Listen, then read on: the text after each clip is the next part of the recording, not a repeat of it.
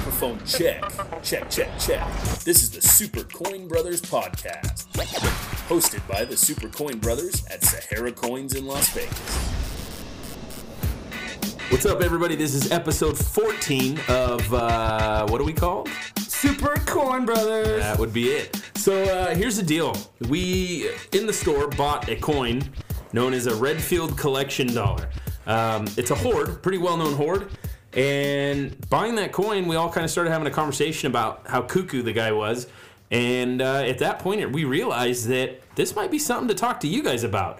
Kind of fill you in on all these different hoards and what they are. So we're thinking about doing a series of hoards. We're going to start today with the Redfield hoard.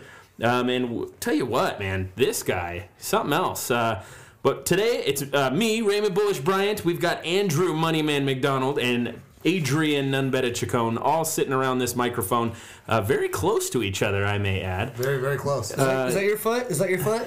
Sorry. Oh, my bad. Yeah, so we're gonna fill you guys in, man. I mean, this guy Redfield. I mean, I don't know whether I should call him a hero or a criminal. I mean, for all this stuff, but No, definitely a hero. This guy, saved a lot of better date coins that are hard to find, that are uncirculated. And thanks to him, a lot of these coins are readily available. yeah. So check this out. I mean, the guy's name, Lavier or Lavier, however you want to pronounce it, Redfield. So he's French. Yeah, well, he may be French.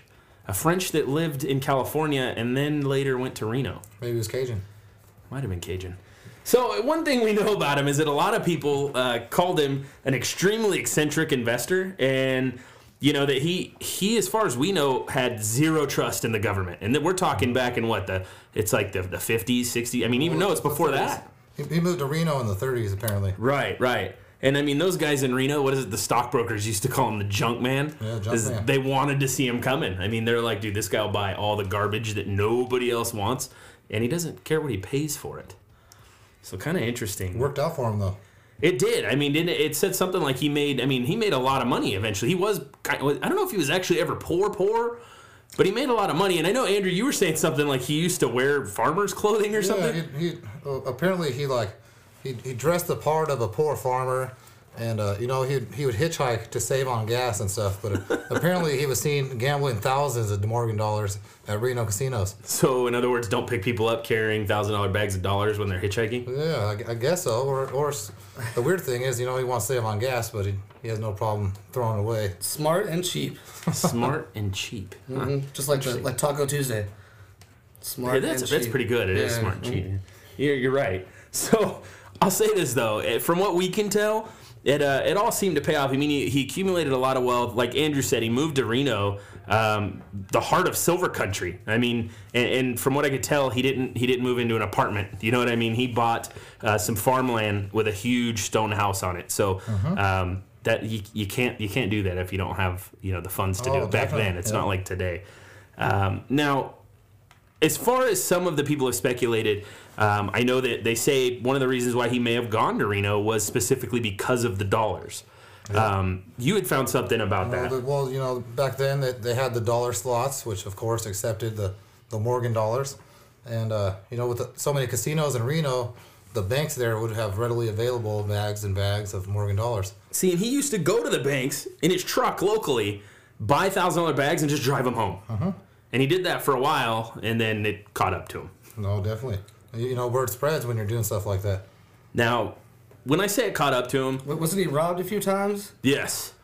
Andrew, what you were able to find what the amount was there? Let's see here. For certain, he was robbed in 1963, and it was estimated a little over 100,000 of the dollars were stolen. $100,000. Silver dollars. I want to talk about that for a second. We've moved $1,000 bags in the store. All three of us have. We've picked them up, moved them. Oh, that's heavy. Now, if it was a Saturday and you were like, "Hey, Ray, man, come over to my house. I need you to help me move 10 $1,000 bags," I'd be like, "Oh man, my kid's sick." You know what I mean? I don't know that I'd be over there, but we're talking about $1,000 bags. What is it? That's like 62 pounds a bag or something like that. Easily, yeah. It's heavy. I picked one up yesterday. Yeah, it's ridiculous. I mean, we didn't pick up a... Oh, yeah, we did pick up... Yeah, you're right. Yeah, so they took $100,000 face value back then, which now would be, stupid money. Stupid money. But he learned his lesson, kind of. Because where was he storing those dollars at the time? He had them around his house, hidden, kind of. Yeah, kind of. Not so well. As hidden as you can make $1,000 bag. Down in his basement, but just kind of in plain sight. Now, one of the things that we found later became one of his favorites, because he got robbed and all the word locally, something like he started driving his truck as far away as Pennsylvania to go pick up $1,000 bags. Yeah. Pennsylvania? Are you kidding me? You want what you want when you want it. Yeah, you don't want nobody to know that you want it. You want what you want, but you want no one to know that you want it, so you go as far as you can to get it, right? Exactly. So this guy, I mean, he went pretty far out to get his stuff. I mean, there's a lot of things about this guy that are pretty interesting. I mean, as far as where he started hiding the stash, it was in like a coal chute. He put them down a coal chute to hide them, but originally they weren't very hidden, were they? Wasn't it like they're just kind of there, next to the peach juice. Yeah, right next to supposedly what was it, cans of or homemade canned peaches from his wife, and they blew up from fermentation and got peach juice all over the bags of Morgan dollars. So it's kind of one of those numismatic legends that we're not sure if that part's true, but they say that some of the spotting and toning on some of those dollars he had were from peach juice that blew up all over his bags of coins. You'd thank your wife for that one, honey. How many coins were there? I mean, I got a lot of different things going on. There was never an exact amount ever released. I'm sure somebody knows, and I'm sure he knew at one point, but he's no longer here, to answer that question for us. They guesstimate 400,000 coins. The thing is this, like you said, there's no exact number that's been put out there, but I don't care if you tell me 310,000, 350,000, 400,000. That's ridiculous. The number was about 400,000 with the estate. If you factor in the 100,000 plus that got stolen, you could have been in the 610,000 range. Right. Now let's put that into perspective. 400,000 Morgan dollars, they say, weighs roughly 22,000 pounds. That's 11 tons. Now, 11 tons. Do this math. A 2014 Chevy Tahoe weighs 5,500 pounds. So he had 4 Tahoes stored under his house worth of silver dollars. Really? Lucky. Yeah, I would never help that guy move. I mean, that's all there is to it. Now, the cool thing about it is, though, I mean, he literally just hoarded them. It's not like he was, getting them and getting them to collect them. I mean, what did you say? One of their friends said or something. He never cherry picked or anything. He wanted the coins for what they were, not for any numismatic value. He was not a coin collector at all. He just wanted the dollars for the silver content. But apparently, according to some of the tellers and some friends, he wanted everything mint state, uncirculated and original mint bags, as often as he could. Now, that sounds like a pretty smart guy. Yeah, no, definitely. I go buy things, and there's things I like to buy just to buy, and I definitely don't buy them going, I want that to be perfect. He did. And as far as what I've been able to find, it says that it's something like 15% of the total hoard was considered circulated, and they think most of that happened during either transport in his truck or when it was thrown down the coal chute. Yeah. I mean, the bag hitting the other bags, I mean, could have caused some of that, obviously. But from everything I'm finding, man, that's it. And he kind of had a shaky history, too. Wasn't he arrested at some point for something? Going back to his mistrust of the government and the paper dollar itself, he was arrested in the 60s, 1960, I believe, to be exact, due to an ongoing feud, with his taxes and the IRS. In other words, he didn't pay taxes. Believe it or not, the guy who's hiding 400,000 silver dollars under his house isn't paying taxes. I don't know why I find that hard to believe. It's pretty interesting stuff, man. There's a few other things that happen with him that I know, Andrew, you had kind of dug up, according, that has to do with the sale of them and kind of the value that was really never established prior to the auction that they had when he died. Well, apparently the A-Mark Coin Corporation, I believe is what it's called. Coin Company, excuse me, became the owner. They won the auction. A judge appointed decided the fairest way to do it would be just one lump sum. We'll have an auction. You get everything there is here. Sold for $7.3 million. The estimated value of those coins was about $20 million. Now, one of the things that I read, not to interrupt you, but it's going to add to this, is that they said, from everything I've found, the only reason they got it for 7.3, there was not enough time, there was not enough manpower, they didn't have enough people to go in there and actually look at every single coin because there were so freaking many of them. Correct. So, talk about a killer deal. I mean, I know, you said that they were worth $20 million. Now, the funny thing is anytime you have a hoard of anything, if you go dump it onto the market, you're going to just tank the market. So I will give them credit that they were very wise about their liquidation choices. So instead of just taking them all, dumping them into the market and saying, guess what we found, and getting, say $10 million for them, they created a 3-year liquidation plan. So they basically, over the span of 3 years, created a pretty good marketing plan, and then incrementally let them out for 2 reasons. 1, they made more money. 2, it didn't tank the market. It didn't piss off a bunch of collectors. Yep. So now what you see when you get these, like the one we have sitting in front of us right now, there was actually a company, and the company was the Paramount International Coin Corporation. They made cardboard holders that said right on them a silver dollar from the Redfield collection, and they also put Mint State 65 on it and put the coins in them. This is part of history, believe it or not. This is coin history. I mean, Definitely. to be able to own a coin that some guy used to just hoard in his basement, prior to hitchhiking to the casino, that's a big deal, man. I mean, Adrian, if you start hiding your tone coins and hitchhiking to the casinos to blow tone coins, dude, I'm checking your house when you go. I'm just saying. Well, they say an exact inventory has never been released. Details of the coin purchases are very vague to this day.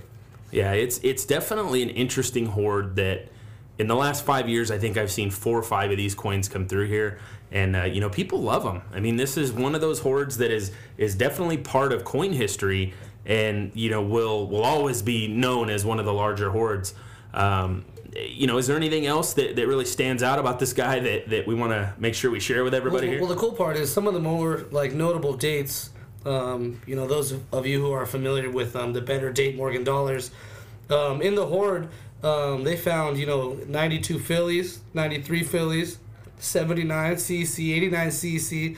I mean, the list goes on. Even 95S and 03S's that were Mint State coins. Now, speaking of S's, though, wasn't there at that time, because of him? I mean, because of one person, the S Mint stuff became pretty scarce then. Oh yeah. Oh yeah. Because one guy's going and getting them all. Yeah. Well, he was buying these still when he was in California before he moved out to Nevada. Yeah, it's pretty amazing when you really look at how much this guy has done, or did, I should say, and how much that actually changed the market when he was around. One of the cooler things I thought, the speculations of him building the false wall around the coal bin after his robberies and whatnot. Turns out that he never really let anybody know about this. Just him and his wife, maybe if he had any children, I'm unsure. But upon his death, he actually left a note in his house. And after he died, the IRS, from his ongoing battles with them, seized the property at first and audited everything. One of the agents found a note, letting him know that there was a false wall and of the hoard being there. The note specifically said to whoever finds this, please do not notify the IRS of your findings. Again, we wondered why he went to jail for not paying taxes. Yeah, I mean, imagine that. That makes it even more interesting, the fact that the guy builds a fake wall to hide all of his stuff and then leaves a note to let whoever finds it say, hey man, I built a fake wall down there to hide my stuff. Now, back to the size of that, I think fake wall, and I'm thinking, where they store dumpsters behind block walls, but then I start questioning, it weighed as much as 5 Tahoes or whatever, 6 Tahoes. It had to have been a pretty stout wall. It had to be a huge basement. I mean, are you kidding me? I'm gonna go build a false wall to hide 6 cars behind. Yeah. That's basically what he did. Then I'm gonna leave you a note just in case you don't notice. There's a basement, hidden underneath my basement, basically. So, yeah, it's some interesting stuff, man. I mean, this is really, it's a big hoard, but to be honest with you, this is not one of the larger hoards of, in coin history. I mean, there's much larger hoards. I know some of the ones that I want to make sure we discuss are the GSA hoard, which those people love GSAs. The Binion collection that was found in the middle of the desert. Now that's like a murder mystery. I mean, that's some interesting stuff. So we're going to do some research on a lot of these big, well-known hoards. Saddle Ridge is huge. It's huge. So this is all stuff, man, that I find interesting. And what's funny is it's like we were overlooking it. We get this coin in our face, and it's like, whoa, back up a second. Let's get some knowledge on this stuff. Definitely. I mean, this is a big deal. Without these type of people and these type of situations, coin collecting wouldn't be what it is right now. it definitely wouldn't be what it is. So this is something we absolutely want to dig further into. Is there anything else that you guys have, or you exhausted your resources? Just until next time, the next couple episodes that we talk about more of the hordes.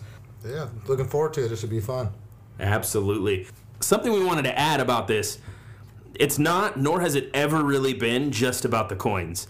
It's rather about the story that surrounds the coins. So, keep that in mind when it comes to coin collecting. This is amazing stuff. We have much, much more for you guys. So, guys, if you have any questions about anything we said, or if you want to write us a message and just tell us we're idiots and we're not sure what we're talking about, feel free. We're okay with all of that, because what we'll do is we'll do another podcast about it. So send us any questions, comments, complaints, anything you want to supercoinbrothers@saharacoins.net. Make sure you go over to iTunes and subscribe to the podcast. Go ahead and rate it for us. Leave some feedback. You can also check us out on at supercoinbros.com. It's always updating with new stuff. I want to give a shout out real quick too to our guys over at KDON, Dave and Chad from Live in Las Vegas. It's on AM 720. Great show. We're actually on there with those guys on Tuesdays, and we'd like it if you guys would check that out too. Just go to kdwn.com and click on Listen Live up top. You can stream it from anywhere in the world. So take a look at that, and we'll see you guys next time.